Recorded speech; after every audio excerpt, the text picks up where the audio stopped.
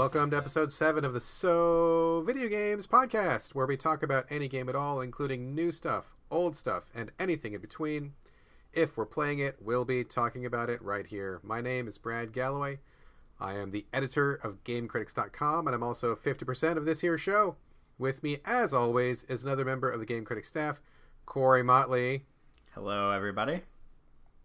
Today, we are recording on November 20th, 2016, and as usual, we like to start the show with a few minutes of unnecessary banter that is not necessarily game-related.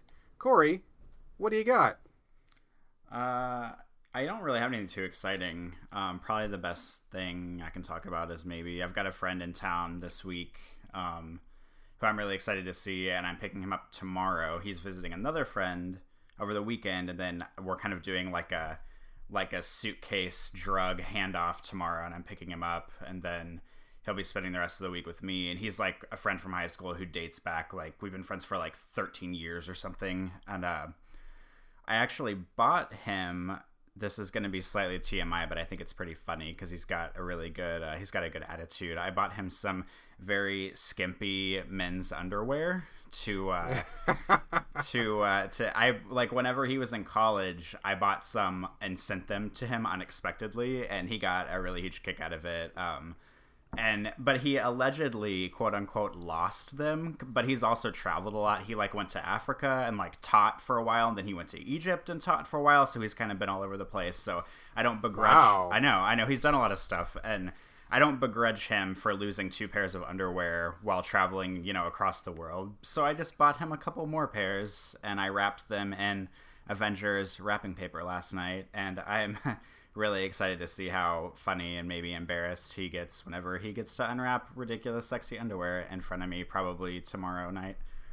You should ask him if he's got a good story about losing him. Like, was he like out on the savannah and like a lion broke into his tent or something? He was in Egypt and like a mummy came out of one of the pyramids and stole his little undies or what? Maybe he's got a story. I don't know. I've already asked him because I've given him trouble about it. Because I don't know if you know this, Brad, but like if you get on Amazon and look up men's sexy underwear, it's kind of expensive. I mean, maybe not like crazy expensive, but so I mean, I have looked up many things on Amazon, but I have not looked up sexy men's underwear. I'll just put that up front right now. Well, I mean, you can get they're small usually because sexy underwear is like pretty tiny, and it's like you can get one pair for like $30. Like, I mean, you can get them down to like 15 or 18 or 20, but I mean, the median is probably like $20 to $30, and that's kind of a lot to pay for one pair of underwear. So that's a shitload. I'll just be naked for free. I don't need to spend $30. I will get a bunch of DLC or something instead. I'm not gonna pay $30 for underwear. It's ridiculous. Well, I don't know. Is that good enough banter for you? I think that's pretty good banter this week. Pretty good. Cool. So what's up with you? As for me, well, this is Thanksgiving week, as far as I know, and I don't really get along with my family very well. I mean, I don't know how deep we're going to get into the whole family dynamic stuff on the show, but it's no secret. Anybody that knows me probably knows I don't get along with my family, and I don't spend a lot of time with them, basically zero. And whenever the holidays roll around, I have no inclination whatsoever to get together with them because we just don't get along, and I just don't want to suffer or subject myself to that ridiculousness. So for the last couple years, we've just been doing our own, little family, our immediate family, our nuclear family, where it's like my wife, my oldest son, if he happens to be here, but he usually isn't because he lives with his mom most of the year, and my son that lives with us now. So usually just the 3 of us for Thanksgiving. But, it's like a lot of work to make the traditional meal, and then you're cooking it, and then you eat it, and then you got to clean up afterwards, and it's just the 3 of you, and it's, it seems like kind of a waste almost. So this year we decided we're going to open it up a little bit. We're going to invite some very close friends of ours to come and share the meal with us. They didn't have a family to be with either, so it's kind of like the people who have nowhere else to go kind of getting together to keep each other company, which I thought was kind of a good idea, something we're going to try. Our place is not necessarily set up for entertaining. It's a pretty small place, but, the most important thing is just getting together. We'll have some good food. All of us can cook, which is great. Might have another friend stop by after work, and we'll just all just hang out. It's like you can't choose your family, but you can choose your friends, and if you choose your friends well, then you have another family. And that's kind of the way I look at it. So we're having some good people over, and I think this year it's a lot of work and, a lot of cleanup afterwards, but I think it'll be worth it this year. I think it'll be a good celebration. So I'm looking forward to it. Good. That sounds awesome.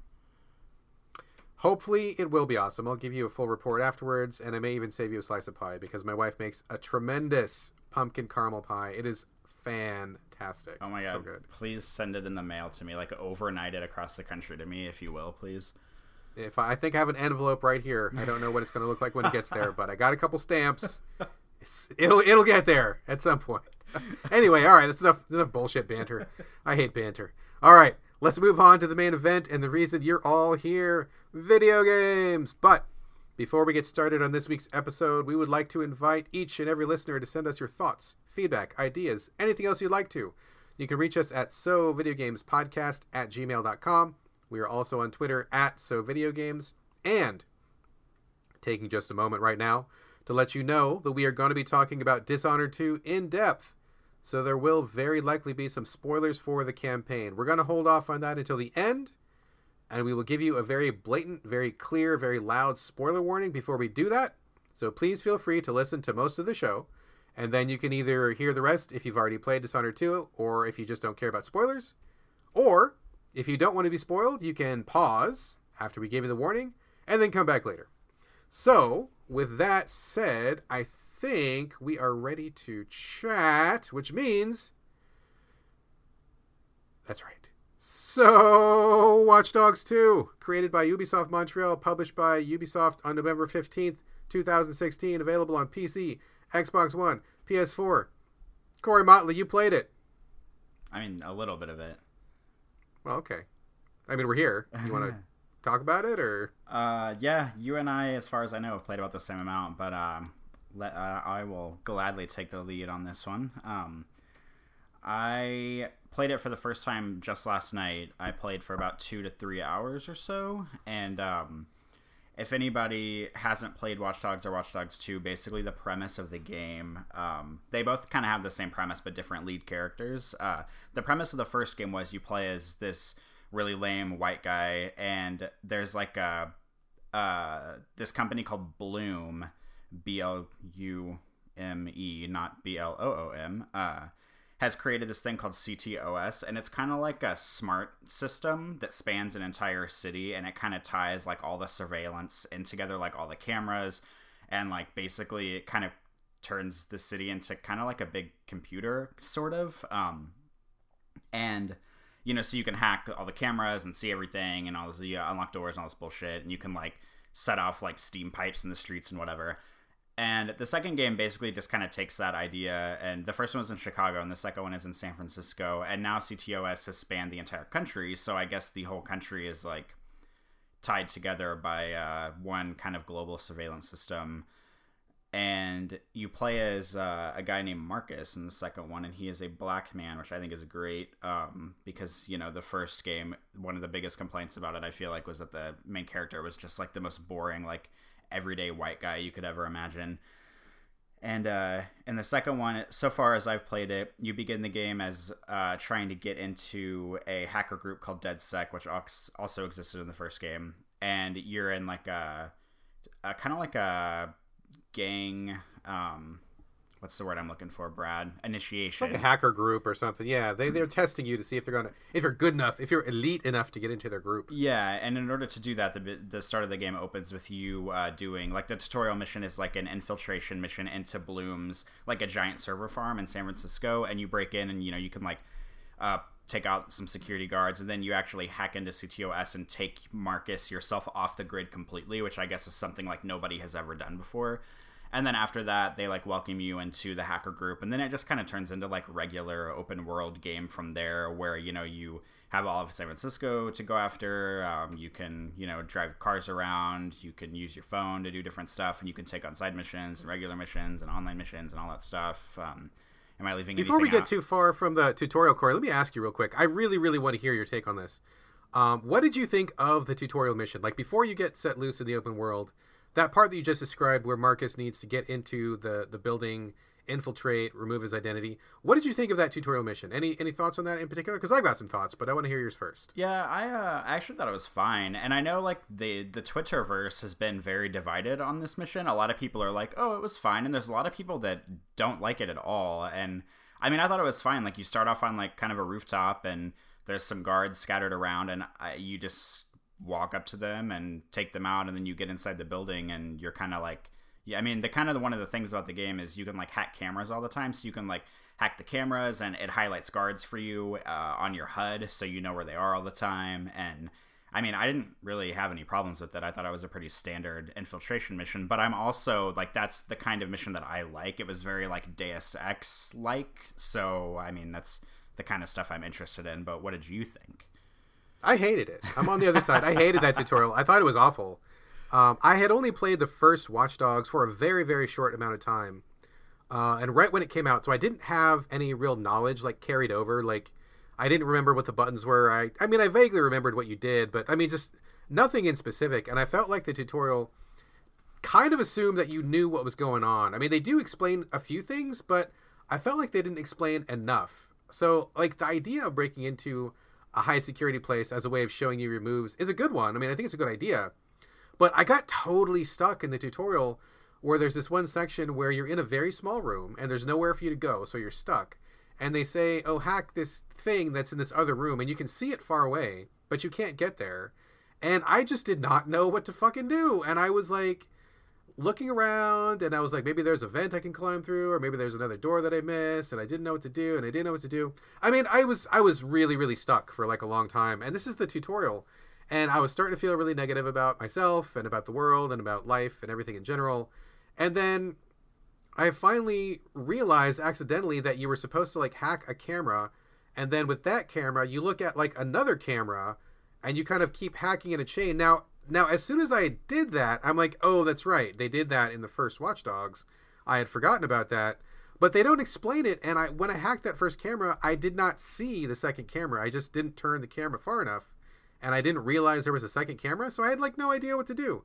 And I got really stuck and frustrated at that point. And then after that, I just felt like there was like way too many guards. Like I was still kind of trying to come to grips with what was going on with my character, trying to learn the buttons, get comfortable with it. And just like a ton of guards just kept coming in and coming in and coming in because I kept getting spotted. And I was like, man, this is way too high pressure and way too unclear for me. Maybe it was just me. Maybe I was having a bad day. Maybe I just wasn't in the right frame of mind for what it was trying to teach me. But I felt like in terms of tutorial, that is the part of a game where you need to lay it out in the most clear fashion, welcome your new players in, thank these people for spending $60 and, you know, get them in and just teach them what's going on. Like, don't get fancy with it. And I thought it was a really shit tutorial, and I felt like it got me off on the wrong foot. I was kind of in a bad mood after that. Yeah, I mean, I guess the thing that is kind of non-representative about it is, I mean, it's a pretty standard open world game, and the tutorial did not feel, because the tutorial feels like how some of the story missions are, but it didn't feel exactly like, I don't know, like representative of the open world nature of the game, maybe? Yeah, I mean, I think that's probably true. I just was like, I don't appreciate, like, I don't even know the buttons yet, and then all these guards are, like, swarming me, and I'm like, okay, well, wait, I gotta run away, but I'm still trying to learn what I can do and what I can't do. And then it was like, well, hurry, hurry, hurry, and it just felt like too much of a high-pressure situation. And granted, I could have just easily turned it off and restarted and, you know, taken it as many times as I needed to get into it, but it just kind of soured me. Like, I was like, man, fuck you, like, this is supposed to be, like, and I bought this fucking game, too. Like, I don't buy a lot of games, but that particular day, I was really in the mood for something to play, and I had talked to a good friend of the show, Carlos Rodella, and he had nothing but good things to say about it, so he kind of swayed me, and I was feeling kind of bitter. But anyway, moving on past my inability to complete the tutorial, what did you think of the game once you got into the game proper, once you moved on a little bit? Well, to my delight, the very first, I think it's by happenstance, because at the beginning of like the open world section, you just like leave some apartment and you have to go buy pants, which sounds weird now, but if you played the game, it might make a little more sense. And like literally the first thing I did when I walked out of the apartment was I like jogged down the street and there was a woman walking her dog, and a little button came up that lets you pet the dog. So I hit triangle and Marcus like bends down and he like pets the doggy, and that basically washed away any potential negative feelings I had about anything that had come beforehand. Because you get to pet dogs in Watch Dogs, which is very appropriate.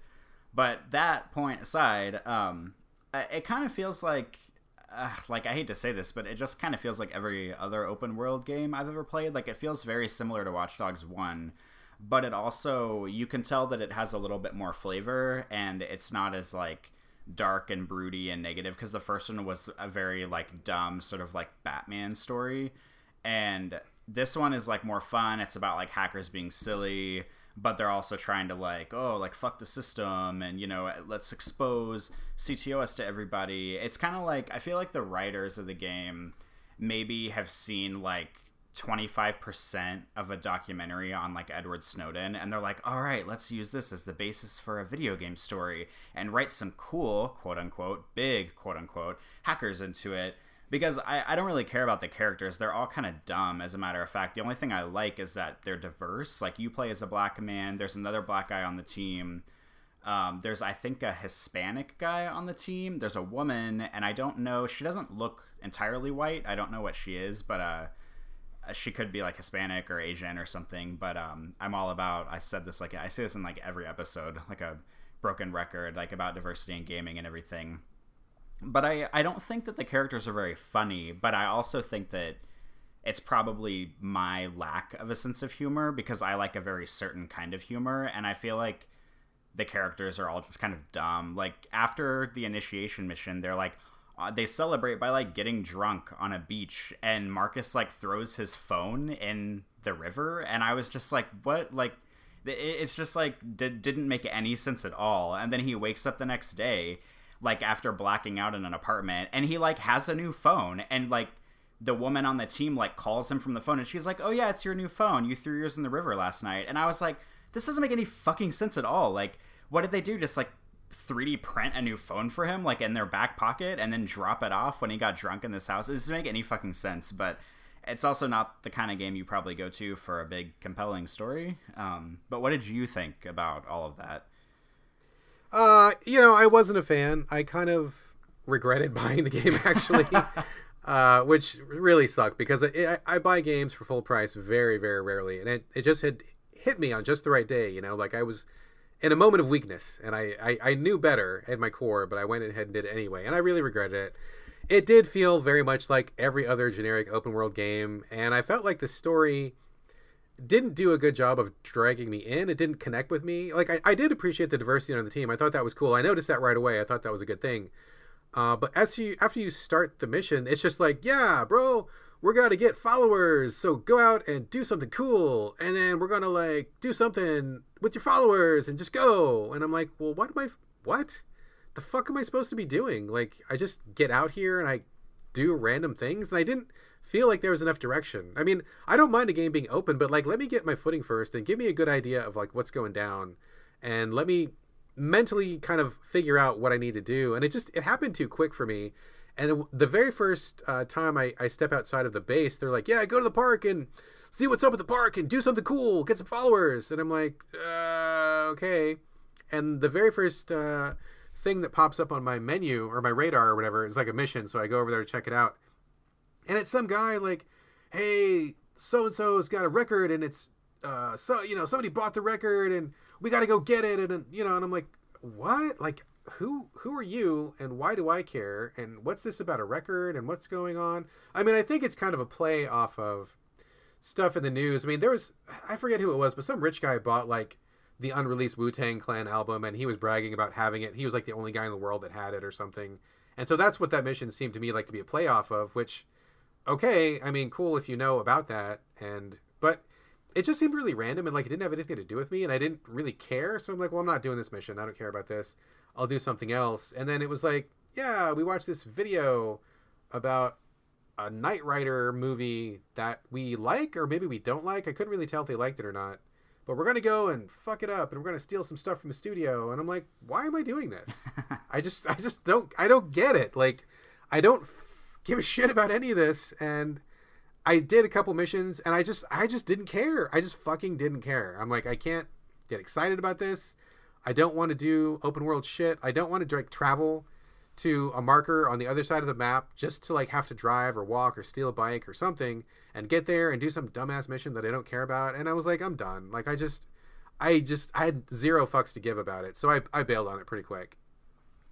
Oh, man. I mean, I kind of agree with some of the stuff you're saying. Like, the weird thing that maybe we should have said, or that I think is weird anyway, like when you're talking about the followers, is that like the premise of this game specifically is the group that you're working with has created this mobile app, and everybody, it's kind of like everybody thinks they're like Edward Snowden, and they're trying to like kind of like overthrow and expose the CTOS system because it's kind of like a 1984 like Big Brother kind of thing. And the point of the game is that you do things, but instead, whenever you finish missions, you don't get paid and you don't get like respect. You get followers for your app, like the more stuff you do. And it seems like a very strange way to like reward you for doing a mission, because usually like in Grand Theft Auto, you get like money and then you can buy cool cars and clothes and whatever.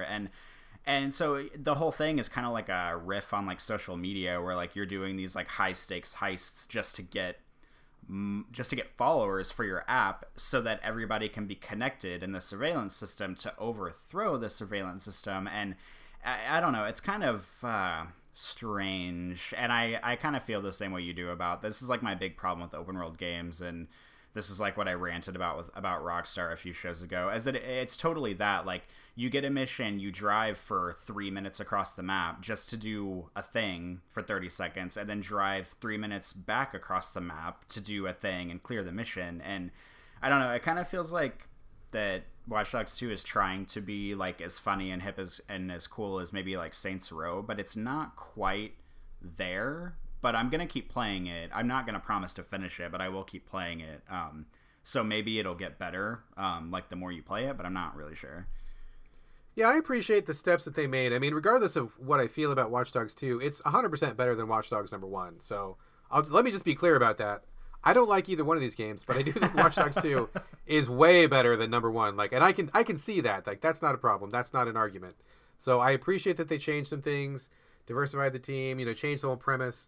It just, I don't know. I'm not in the mood for open world games anymore unless they have a hook. Like Witcher 3, I thought was great, and I could get into that, and that was an open world.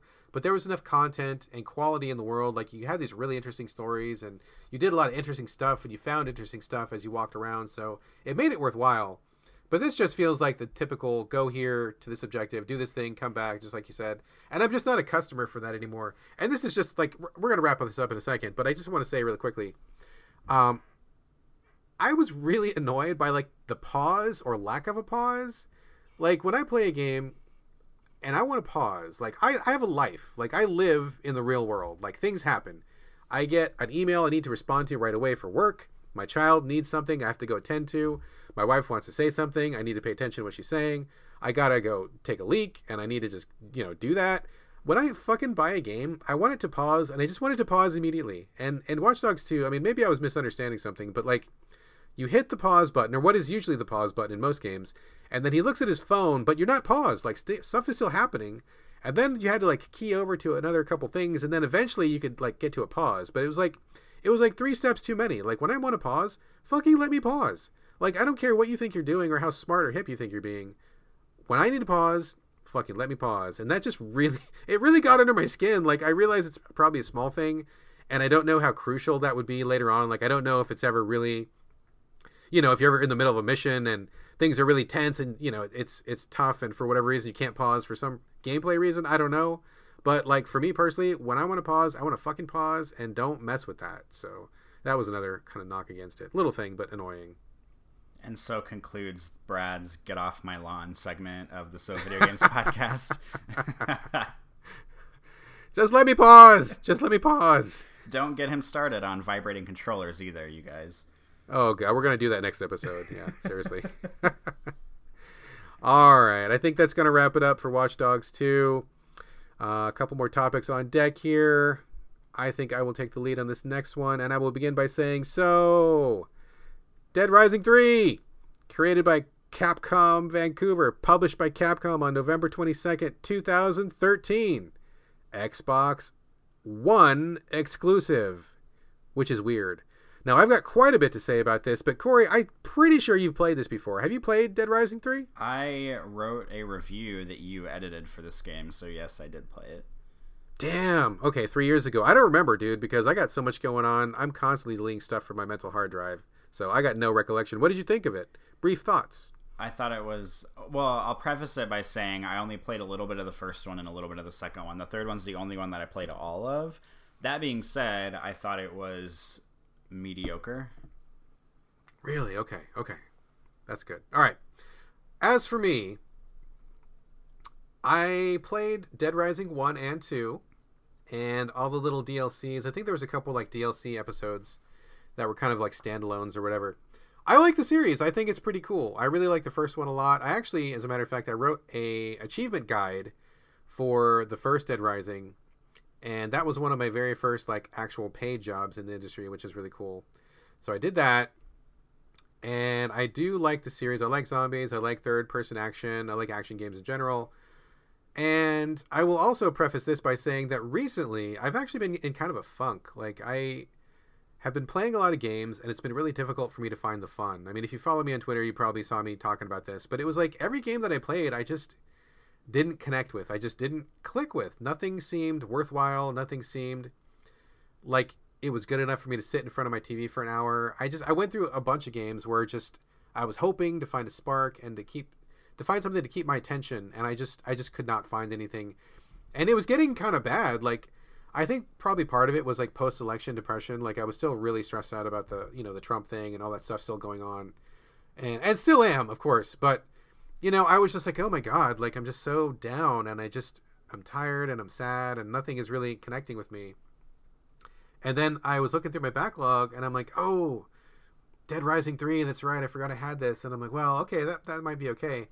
And I fired it up, had to reconnect the Xbox One, dust it off, find out, how to hook it back up to my TV and stuff, and started playing. And, like, it just, like, immediately brought back all of, like, the good things that I liked about video games. It, like, was fun.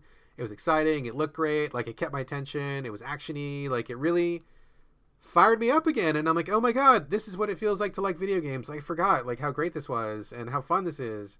So beyond anything else that I'll say about Dead Rising 3, I'm really glad that it showed me like how fun games can be again, because I was really kind of scared for a while of just like being just so down and just not being able to find enjoyment in something that I've loved for so long. Have you ever gotten in one of those funks, Corey, where sometimes it just seems like just nothing's fun anymore, or you just don't want to play anything anymore? You ever been like that? I don't want to insult you, but I maybe am not old enough for that to happen to me yet. Oh, dude. Oh, man. What? Oh, my God. Sorry, I couldn't resist. Oh, well, it's coming. I'm sure at some point you will. Yeah, well, I don't know. Maybe. Who knows? Fine. Don't empathize with me. Whatever, fucker. All right. So getting back to Dead Rising 3. This is, as you know, third in the Dead Rising series.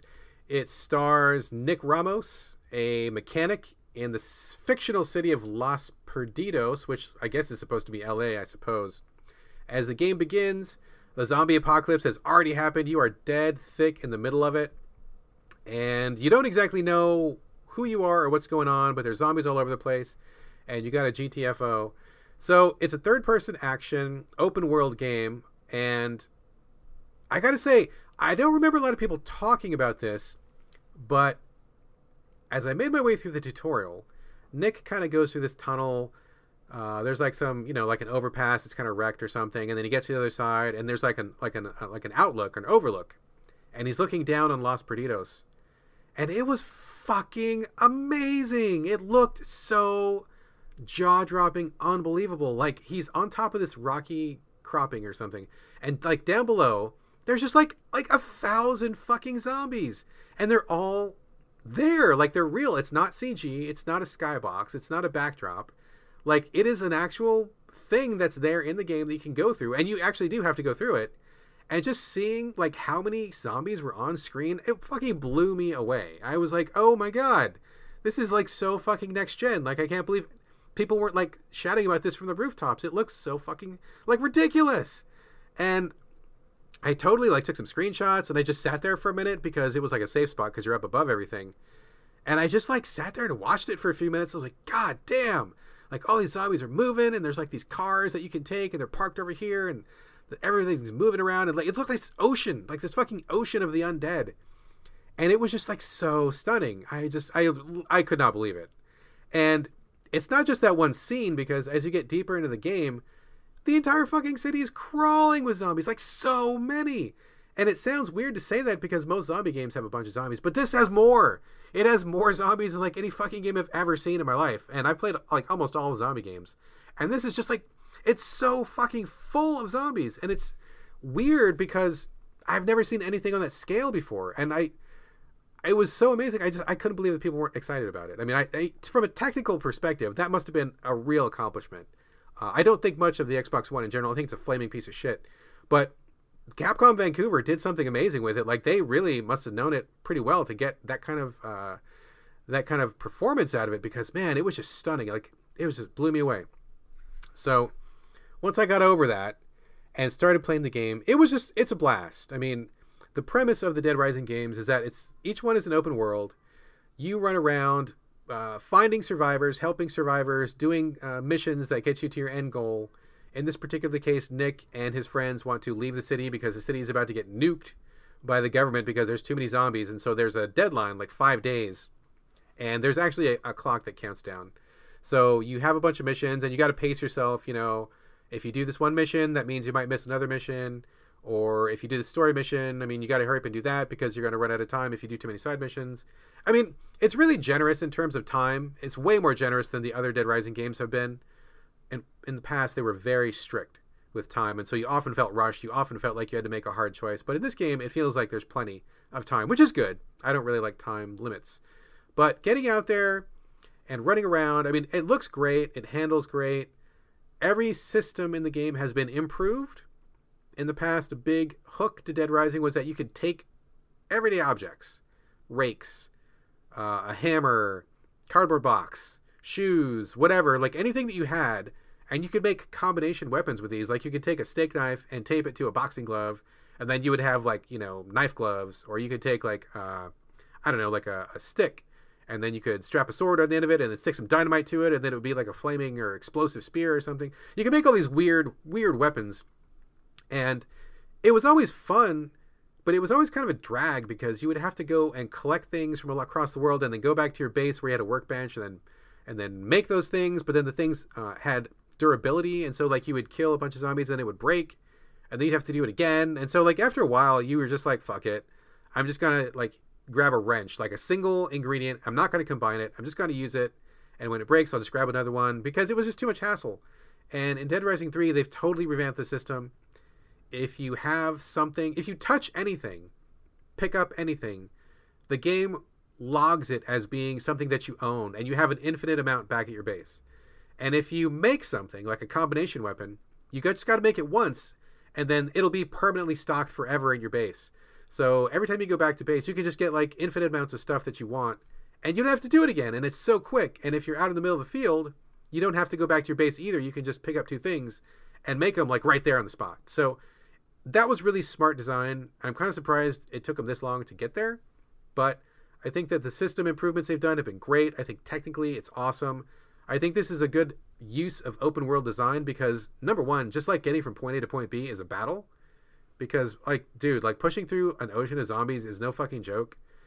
And you can find vehicles and stuff, which is great, but sometimes you're just on foot and it's tough. So it gives you something to do. You're not just driving from point A to point B. Like, you're like, oh, okay, well, this is too many zombies. I got to climb up on the structure. Maybe I can jump to the next roof. If I throw a grenade down, maybe that'll clear me a spot and I'll jump in. I'll get to the next spot. And it keeps you engaged in what's going on. And the story's kind of goofy, but it's good enough to keep you moving forward. And overall, I'm just really, really impressed with it. I'm really having a great time with it. And it makes me kind of sad that they did not bring it to PS4, because there's a couple like Kinect things that they put into the game which are totally superfluous and totally stupid.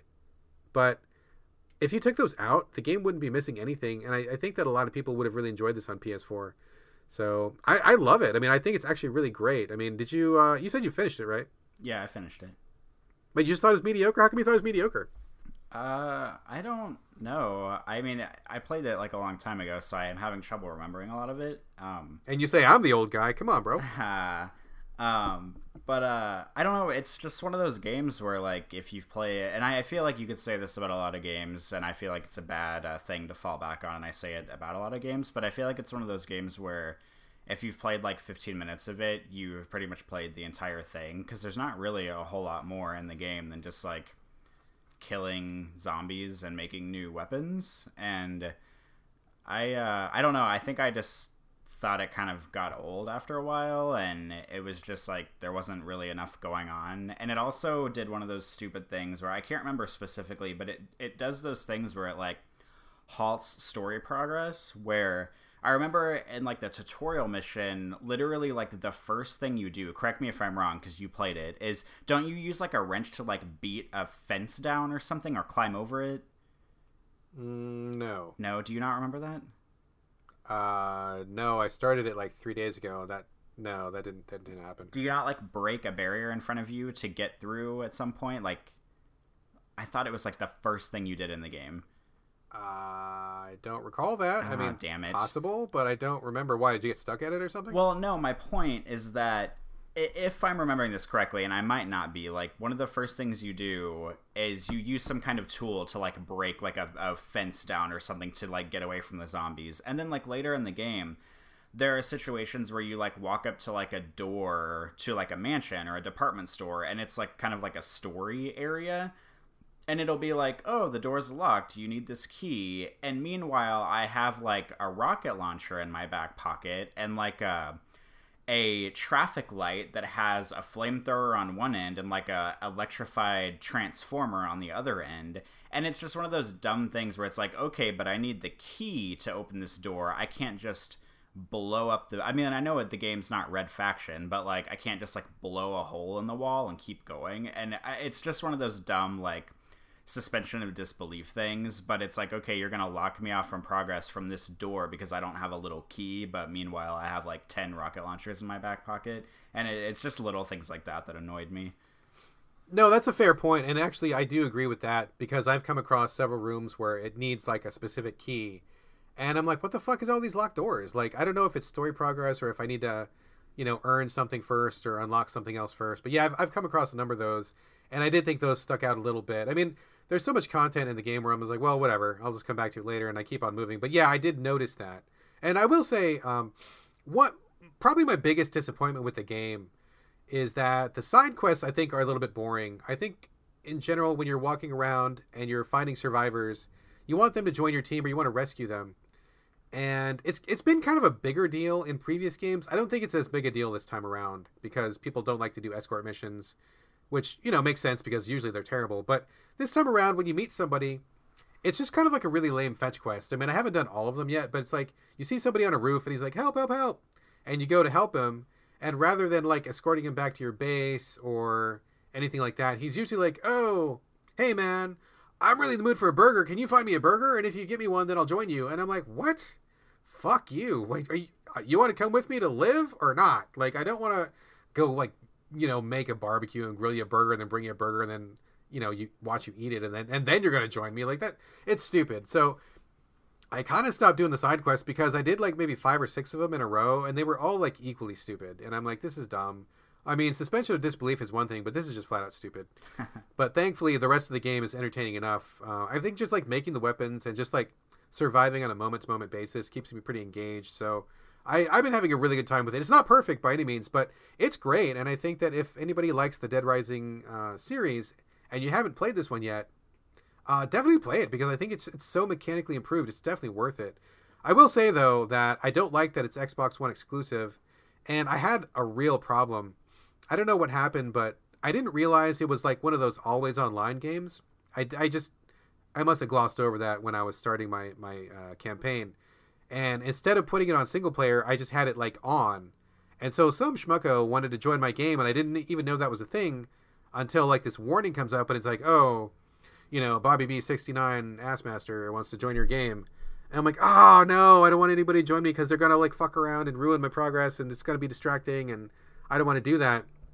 And I don't know what happened, but that guy trying to join my game completely foobarred my Xbox One. It glitched out the quest that I was on.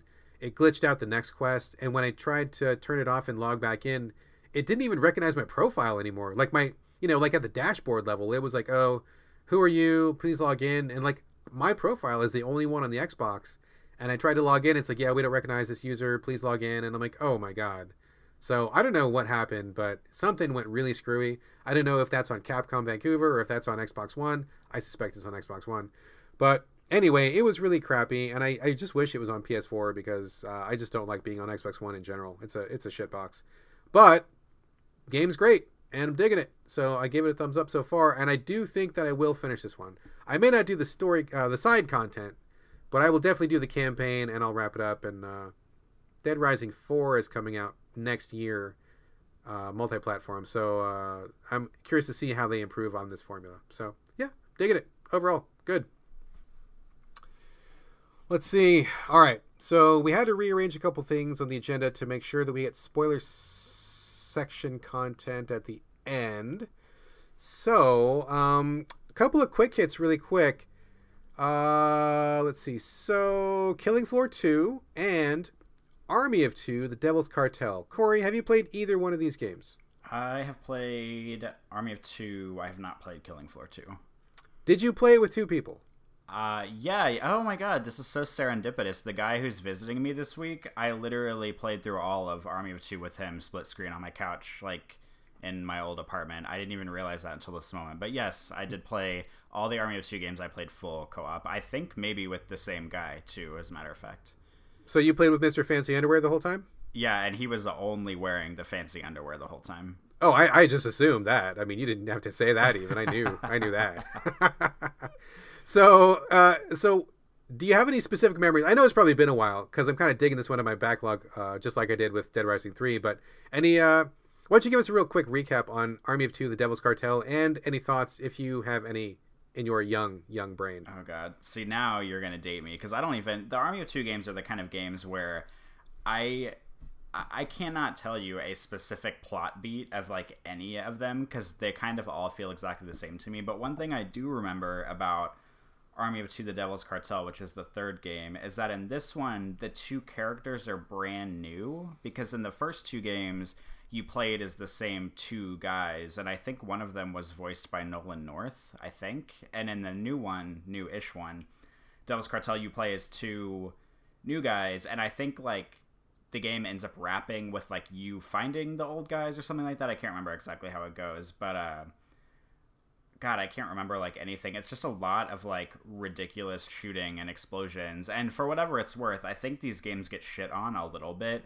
But I think the Army of Two games are really fun, and I only say that in co-op, though, because I bet if I played it by myself, it would be really lame. But just, like, sitting on the couch with a good friend and playing through the entire game, I think is a lot of fun. But they're so dumb and it's like Transformers, the video game. It's, like, dumb explosions, like, loud dialogue, like, machine guns and bros, but it's so much fun. I think the games are dialed in really well, and I don't think they get the credit that they deserve, but partially maybe because people don't play them with friends. And I hate to say, oh, it's better with a friend, because, like, a lot of activities in life are better with two people.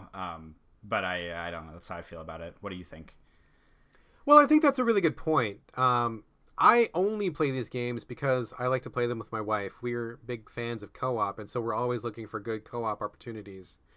And that was the entire reason I originally started playing the series. I played all of them. I haven't finished The Devil's Cartel, which is the third one, but we're kind of in the middle of it now. But I think that's kind of a good point to talk about, where I do agree that like any game, even a really bad game, can be better with a friend.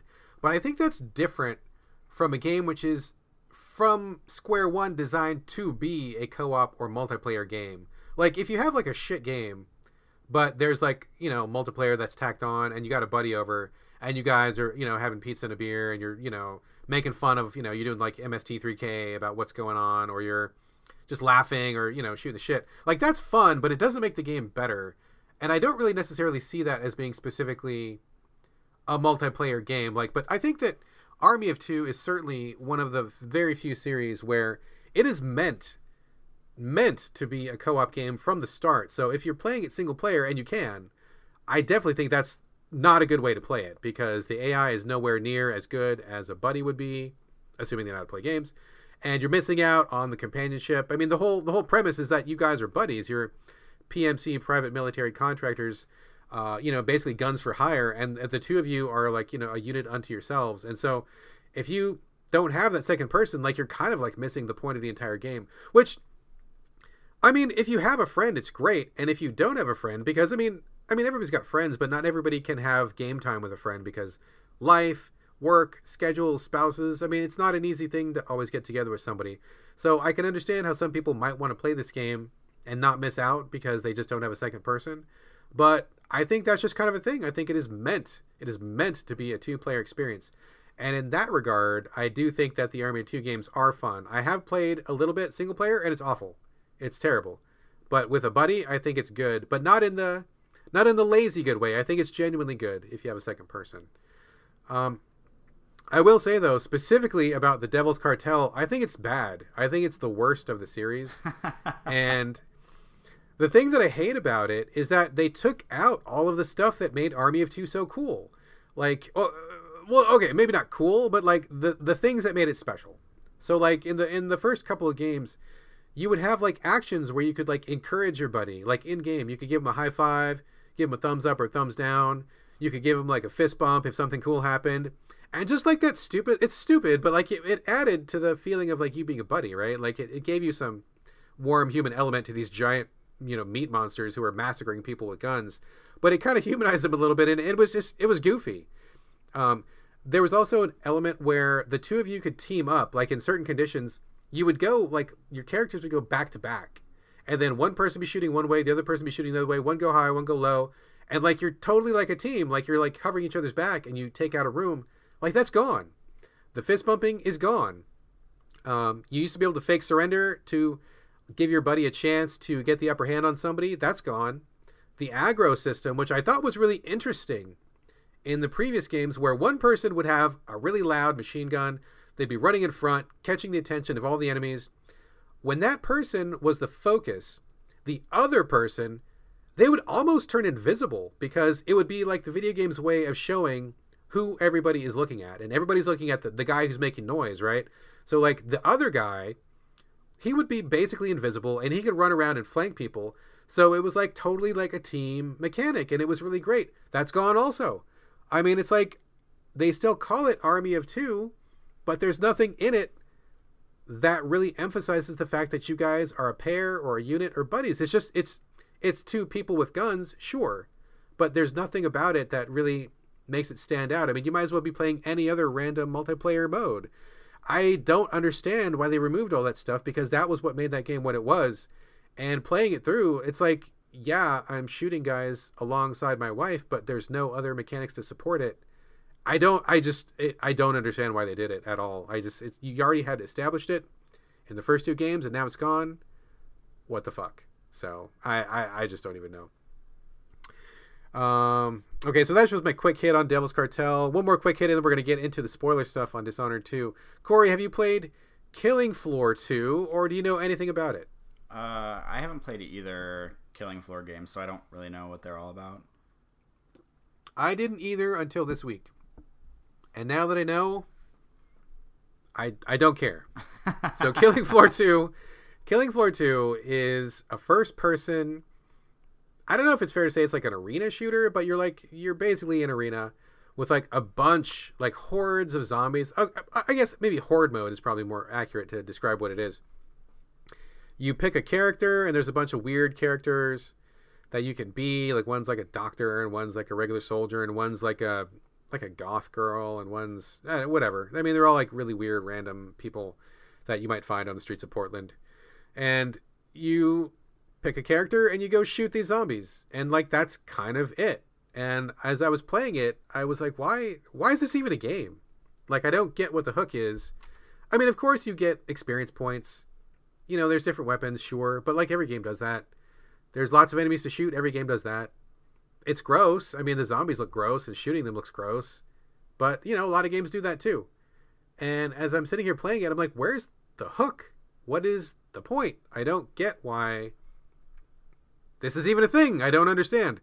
It's, supposed to be an online multiplayer game, and shooting a bunch of zombies with two people is just as boring as it is doing it by yourself or with a group. There's just nothing to it. Like, I just don't even understand why a developer would take the time and resources and energy to create something like this. It's just a horde mode shooting. That's all it is. So I don't recommend it. If there's more to it, I didn't see it. If anybody disagrees with my take, I would love to hear about why I missed out on what was good about Killing Floor 2, because I played it for like maybe 2 hours and I'm like, I have done all I want to do. I don't want to play anymore. I don't want to see anymore. There's nothing else for me to do here. I'm done. One of those games that just really makes me scratch my head and wonder why anybody took the fucking time. So anyway, not a great impression of Killing Floor 2, which brings us to okay, wait. We have question and answer, Corey. Q&A before we get to the spoiler section. Q&A. We got a question from Jim B85 on Twitter, and anybody listening, if you have questions, please feel free to send them in to us on Twitter or via email, etc., etc. Jim's question is, and thank you, Jim, for sending this in, do you think VR will have any significant long-term impacts, or will it be a passing fad? Corey Motley, your take, sir.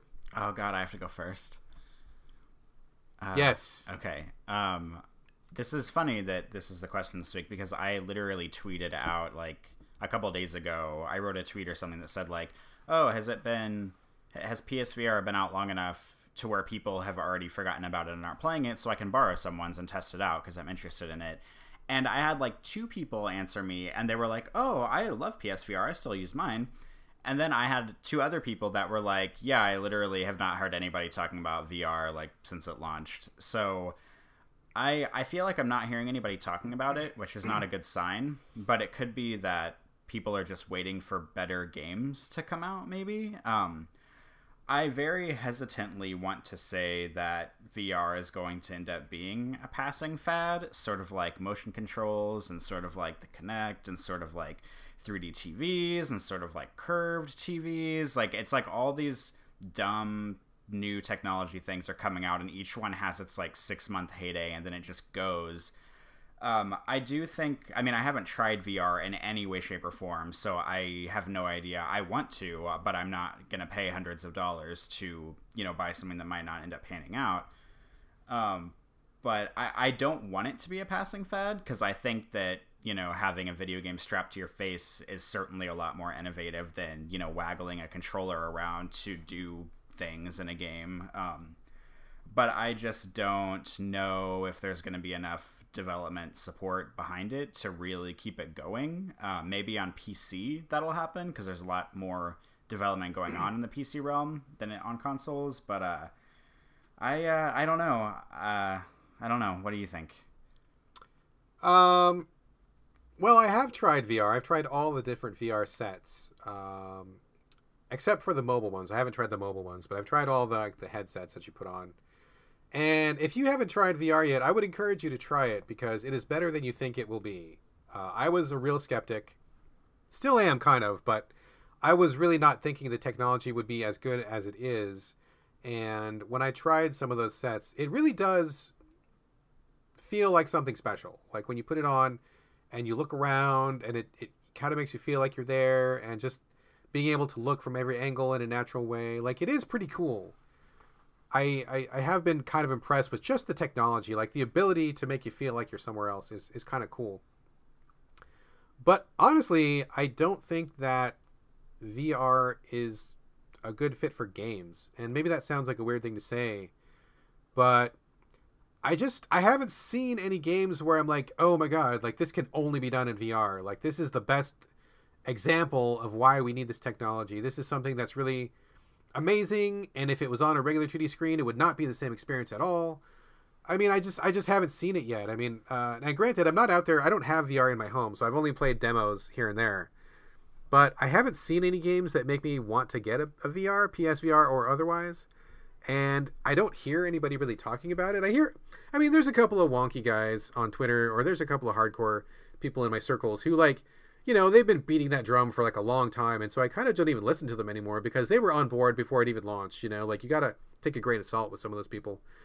And most of the people that I know who bought it, they're like, oh yeah, it looks real cool. But that's kind of like all it goes. It doesn't really, I don't hear more people talking about it. I don't see any new game coming up where I'm like, oh, I really, really, really want to play that. That looks amazing. It just looks like, oh, it's another thing where you look around and yeah, it looks cool, but like, so what? Like, I wasn't a fan of the waggle and the Wii mode and Wii bowling and stuff. I mean, I thought it was neat, but I thought it was a gimmick, which it ended up being a gimmick. And I think most stuff that comes into video games, like unless there's a really awesome use case for it, it's just going to go by the wayside. I think, I don't want to say it's a passing fad, but I think it's going to become a very specific niche. I think that VR games will be VR games, and VR games will be different from console games, just in the same way that console games are different from mobile games or different from handheld games. Like, they're all games, but when you're in the mood to play something on PS4, it's not the same way as you feel when you want to do some Candy Crushing. And I suspect that if you're in the mood for some VR, that's not the same mood that you're going to be in when you want to just like jump online and play Overwatch with some friends. So I think it's going to be just like its own niche thing.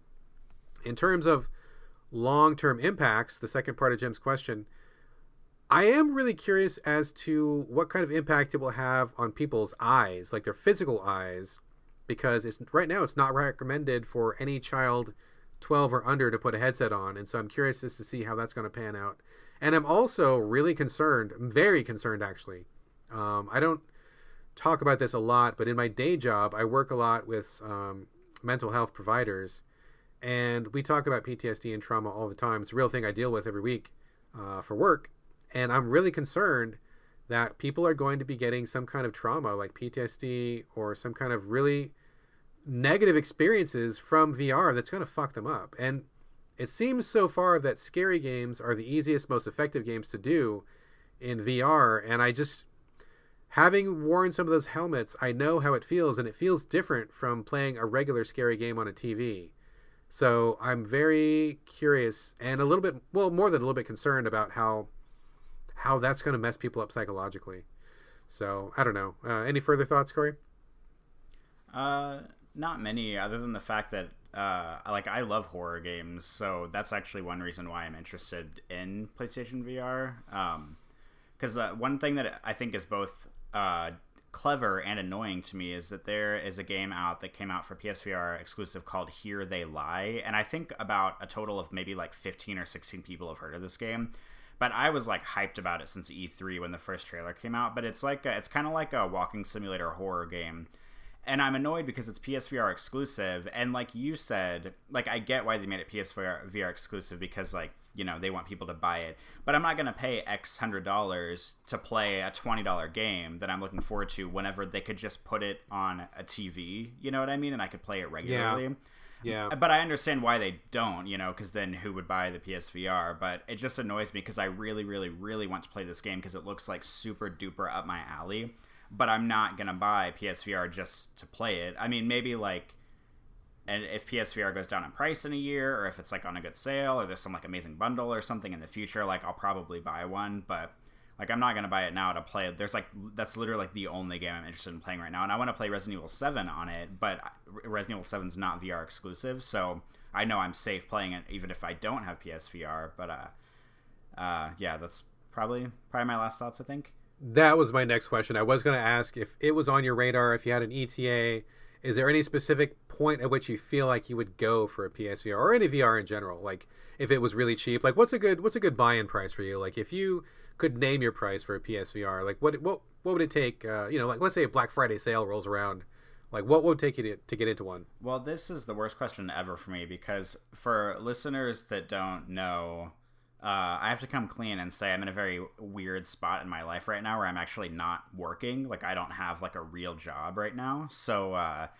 technically I wouldn't buy one at all because I wouldn't be spending my own money on it. However, my partner, Patrick, if he wanted to buy one, I mean, he makes a lot of money. That's why I'm not working right now. I don't know what his threshold for buying one is. I'm kind of like crossing my fingers a little bit that he might get one for us for Christmas. But if he doesn't, I'm not going to be like heartbroken in any way, shape, or form. So I don't even know if I can answer that. If I were working and making money, I would probably say like 200. I don't know. I don't even know how much is the PSVR? Is it 300? I think it was 400. 400? Okay, I'd say like 200 to 300 maybe if I had like a normal day job and were working and making money. But right now I don't have any of those things, so I'm certainly not going to go out and buy a PSVR. I could be wrong about that price. I didn't Google that before we got on the show. I think it's $300 or $400. Whatever. Anyway, as far as me, I don't have any immediate plans to get PSVR. I don't think it's something that would fit into my life right now. Gaming is a really super social thing in my family, and I can't imagine any of us being in a helmet. I mean, maybe if we had like three, and me and my wife and my son could all play together, that might be something that we might go for, but that's totally not anywhere near our price range. And I don't want to just get one because that would it would be really weird because we all play together. And even when we're not playing together in the same game, but we're all like in the same room and we're seeing what everybody else is playing and talking and interacting. I just don't see a helmet being part of that equation. So I am not in the market for one right now, but I am keeping an eye on it. And if anything comes down the pike that looks like the killer app, the thing that you have to play in VR, the thing that really is the most amazing use case, well, I'll give it a shot. But right now, not convinced. So Jim, hope we answered your question. Thanks very much for sending that in. And now, final section of the show. This is your spoiler warning for campaign discussion of Dishonored 2. This is the actual warning. If you don't want to be spoiled, now is your chance. Please hit pause. Come back later after you finish the game and hear what we had to say about it. Otherwise, this is the last warning you get, and we are going to be talking about everything Dishonored 2 right now. So, Dishonored 2, Corey. Last week we talked about it, and now that some time has passed, you have finished it, and I believe you went back in for a second round. Sir, what are your further thoughts? I kind of, this is sad because I kind of feel the same way I did last week. But I do like it. I think this game is better now because one of the things that I do with games, and I did it with this game, I did it with Deus Ex Mankind Divided, I did it with like the first Mirror's Edge. The first time I go through it, I always go for like some of the hard trophies, and I think that it makes me like the game less because it's harder, and I'm like punishing myself because my first time through Dishonored 2, I tried to do no kills and no or ghosting, I guess, like no enemies seeing me, and of course I fucked it up because somebody saw me in the very first level, and I thought, okay, I can just finish the rest of the game out, and then I can go back and replay the first level, and it'll iron it out. Well, the fucking dumb thing about Dishonored 2 is that once you beat the game, you cannot replay individual missions, and if anybody's played Dishonored 1, you could do that in Dishonored 1. You could just go back, jump into any individual mission. So I think it's super bizarre that they didn't put that in Dishonored 2. And I even tweeted Harvey, I can't remember his last name, he's the creative director for... Yeah, I know what you're talking about. I tweeted him the other day because they announced that they were bringing a patch out that added New Game Plus, which I think is great. In December, it's going to get New Game Plus, and it's going to get like some other difficulty like things that you can change. And so I tweeted him, Harvey Smith, I think is his name, and I just said like, oh hey, are you guys planning on patching in like level by level selection support like in Dishonored 1? And he said it's something we're looking into. So I'm hoping that he's not just blowing smoke and that that's the actual thing. But part of the reason why I didn't like it so much the first time through is because I was punishing myself. I was trying to be very stealthy. I was saving and reloading every 30 seconds. I was fucking up all the time because I'm an idiot. But I ended up making it through the game without killing anybody. And on my second playthrough, I'm basically killing everyone, but I'm being completely sneaky. Like I'm going through as stealthily as possible. I'm not getting seen by anybody, but I'm killing everybody, which is actually a really satisfying way to play, in my opinion. Usually I go for the no kills runs. But the cool thing about Corvo, because you can play as Emily or Corvo. Corvo has a power, I don't know if Emily has this, where if you kill somebody, their body disappears. So you don't have to hide them. Once you kill them, it's over with. Because if you knock the people out, you have to hide the body, or you have to hope that somebody doesn't see them or whatever, or that, you basically have to plan it a lot further. But if you're doing the kill, the people disappear when you kill them, it's so easy because you just like blink down, you teleport, stab them in the neck, their body disappears, you blink away, and it's really satisfying. It's like super ninja like. But a couple of things I wanted to discuss specifically, and these are about later levels in the game, is I think there are two really standout levels in Dishonored 2. One of them is the Clockwork Mansion, which is about halfway through the game, and another one is called A Crack in the Slab, which is about 70 or 80% through the game. And the Clockwork Mansion is incredible because it reminded me a lot of the Fort Frolic area of Bioshock 1, and that's the area with the artist, I can't remember his name off the top of my head, but you have to go and like take pictures of dead bodies for him, and he's always aware of you in the space in his area. And that's kind of how the Clockwork Mansion is, because you get in there and it's a neutral zone when you walk into the lobby, so you know that nobody's going to attack you immediately. And you walk into like the lobby, and it's kind of looks like a museum, and there's like stuff on the wall and paintings, and there's a switch in the middle of the room, and you pull the switch, and the room, like the walls start expanding, and they like fold in, like the floor folds in and the walls fold in, and like new walls come out, and like a staircase opens and the ceiling gets bigger, and it's like I don't have very many like honest to god jaw-dropping moments in video games, but this was one of them. Like pulling that lever and just seeing the walls just separate and the whole palette of the room changing and it getting bigger and the stairs coming down, it was the most, like, one of the most magnificent technical works I've seen in a video game in a long time, and it was just so amazing. And the whole mission is like that, where you get into a room and there's some lever you can pull, and the room will shift and change. Maybe it'll move up a floor, maybe it'll move down, get bigger, get smaller.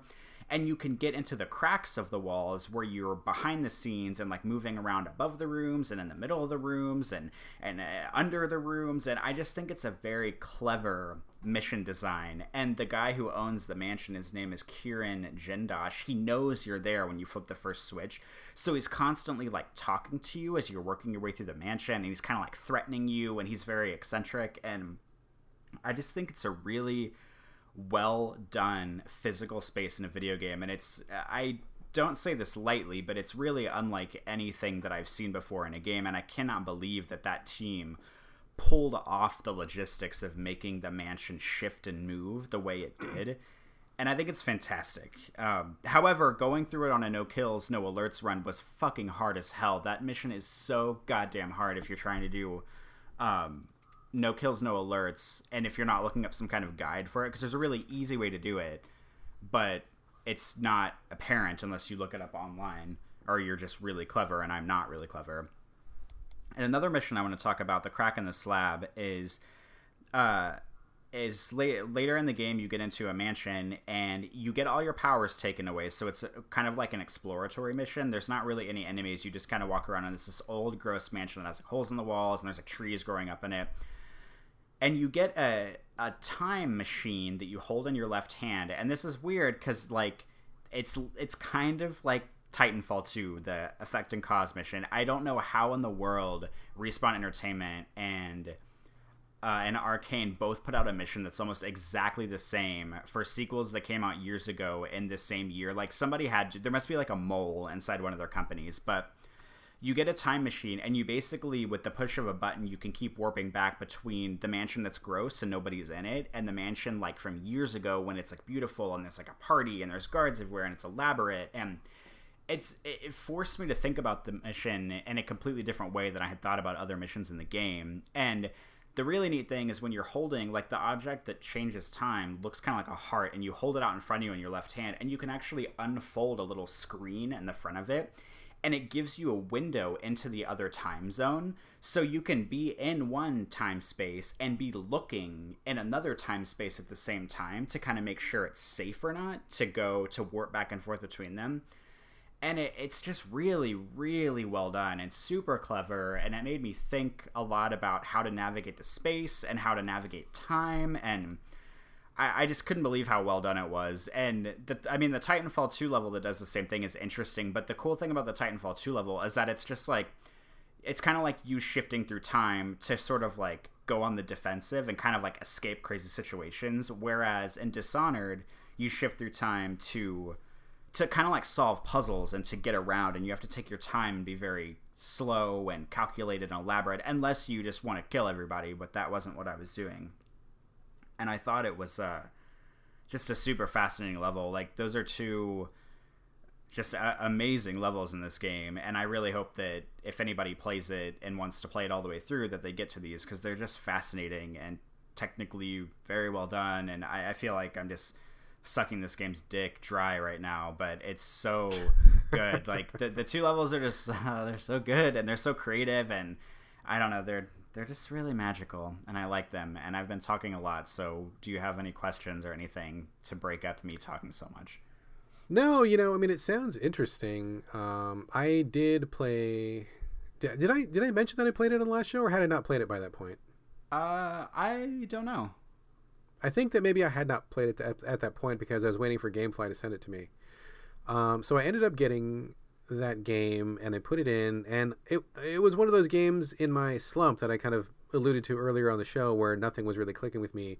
And this was one where it just did not click with me. I mean, I think I said earlier on a different episode that I didn't like Dishonored 1. I was not a fan of that game for various reasons. And I just felt that to be true again. I mean, the Clockwork Mansion sounds really cool, and I do like the idea of using time to navigate. I mean, I thought it was great in Titanfall. It sounds great here. But I just didn't get into it. I started the game, chose Emily, went through a little bit, and I just none of it was really connecting. I mean, it's not a commentary on the game. I'm sure it's a great game. I've heard lots of people say they really have enjoyed it greatly this year. But for whatever reason, it was not the right game for me at that time, and I did not stick with it. I just didn't want to deal with having to be stealthy, and I didn't want to kill guys, and I didn't want to hide bodies, and it was not for me. Just not for me. Wrong game, wrong time. Simple as that. No harm, no foul. So I stopped playing it, and I doubt I will ever come back to it. But it sounds interesting, and we've had actually a number of interesting levels crop up in gaming this year. I mean, I think Dishonored and Titanfall 2, and I've heard some other interesting levels. I've heard that Battlefield 1 has an interesting level or two. So I don't know if that's true, but it seems like people are having good moments in games, which is great. I'm always happy to see little bits of innovation if we don't get large bits. So, well, right on. I mean, good on Harvey and the rest of the people at Arcane. It's gonna pass me by, which is fine. But I've got a million other things to play. But it's been a big hit. I see it on a number of people's end of the year lists, or soon to be end of the year lists. Very, very soon, actually. Gosh, boy, the end of the year is creeping up quicker than we think. Yeah. Just as a really quick side note, have you been keeping track of your games of the year? Do you have a rough list going? I literally, since the beginning of the year, and I think this is the first year I've ever done this, I have an ongoing list of games on my phone. And as soon as I start playing one, I list it, and then as soon as I finish it, I put it in a ranked list. So right now I think I've played like 31 games this year. I have my complete ranked list of every game I've finished this year, and I've got a small list at the bottom of the games I have not finished, because I don't rank games unless I finish them. So yes, that is a long answer to your question. Excellent. We are going to have some stuff to talk about at the end of the year. That sounds like a really good system, actually. I have a similar system, not exactly the same, but similar. I definitely keep track of all the games that I play during the year, and well, the notable ones. I don't keep track of everything because I end up playing through quite a bit for Game Critics. But anything that really catches my fancy, or even just something that has a moment of really cool in it, I will keep track of. And I was going over my list last night. You know, it's the end of November. It's going to be December pretty soon. And ironically, this has been kind of a weird year because most of my picks are really small, really niche games that maybe aren't great all the way through, but they had something about them that I found to be notable, whether it was a particular mechanic or whether it was one particular level or something like that. I mean, a lot of my games, even for me, who I generally game on the fringe, it's a real eclectic mix this year.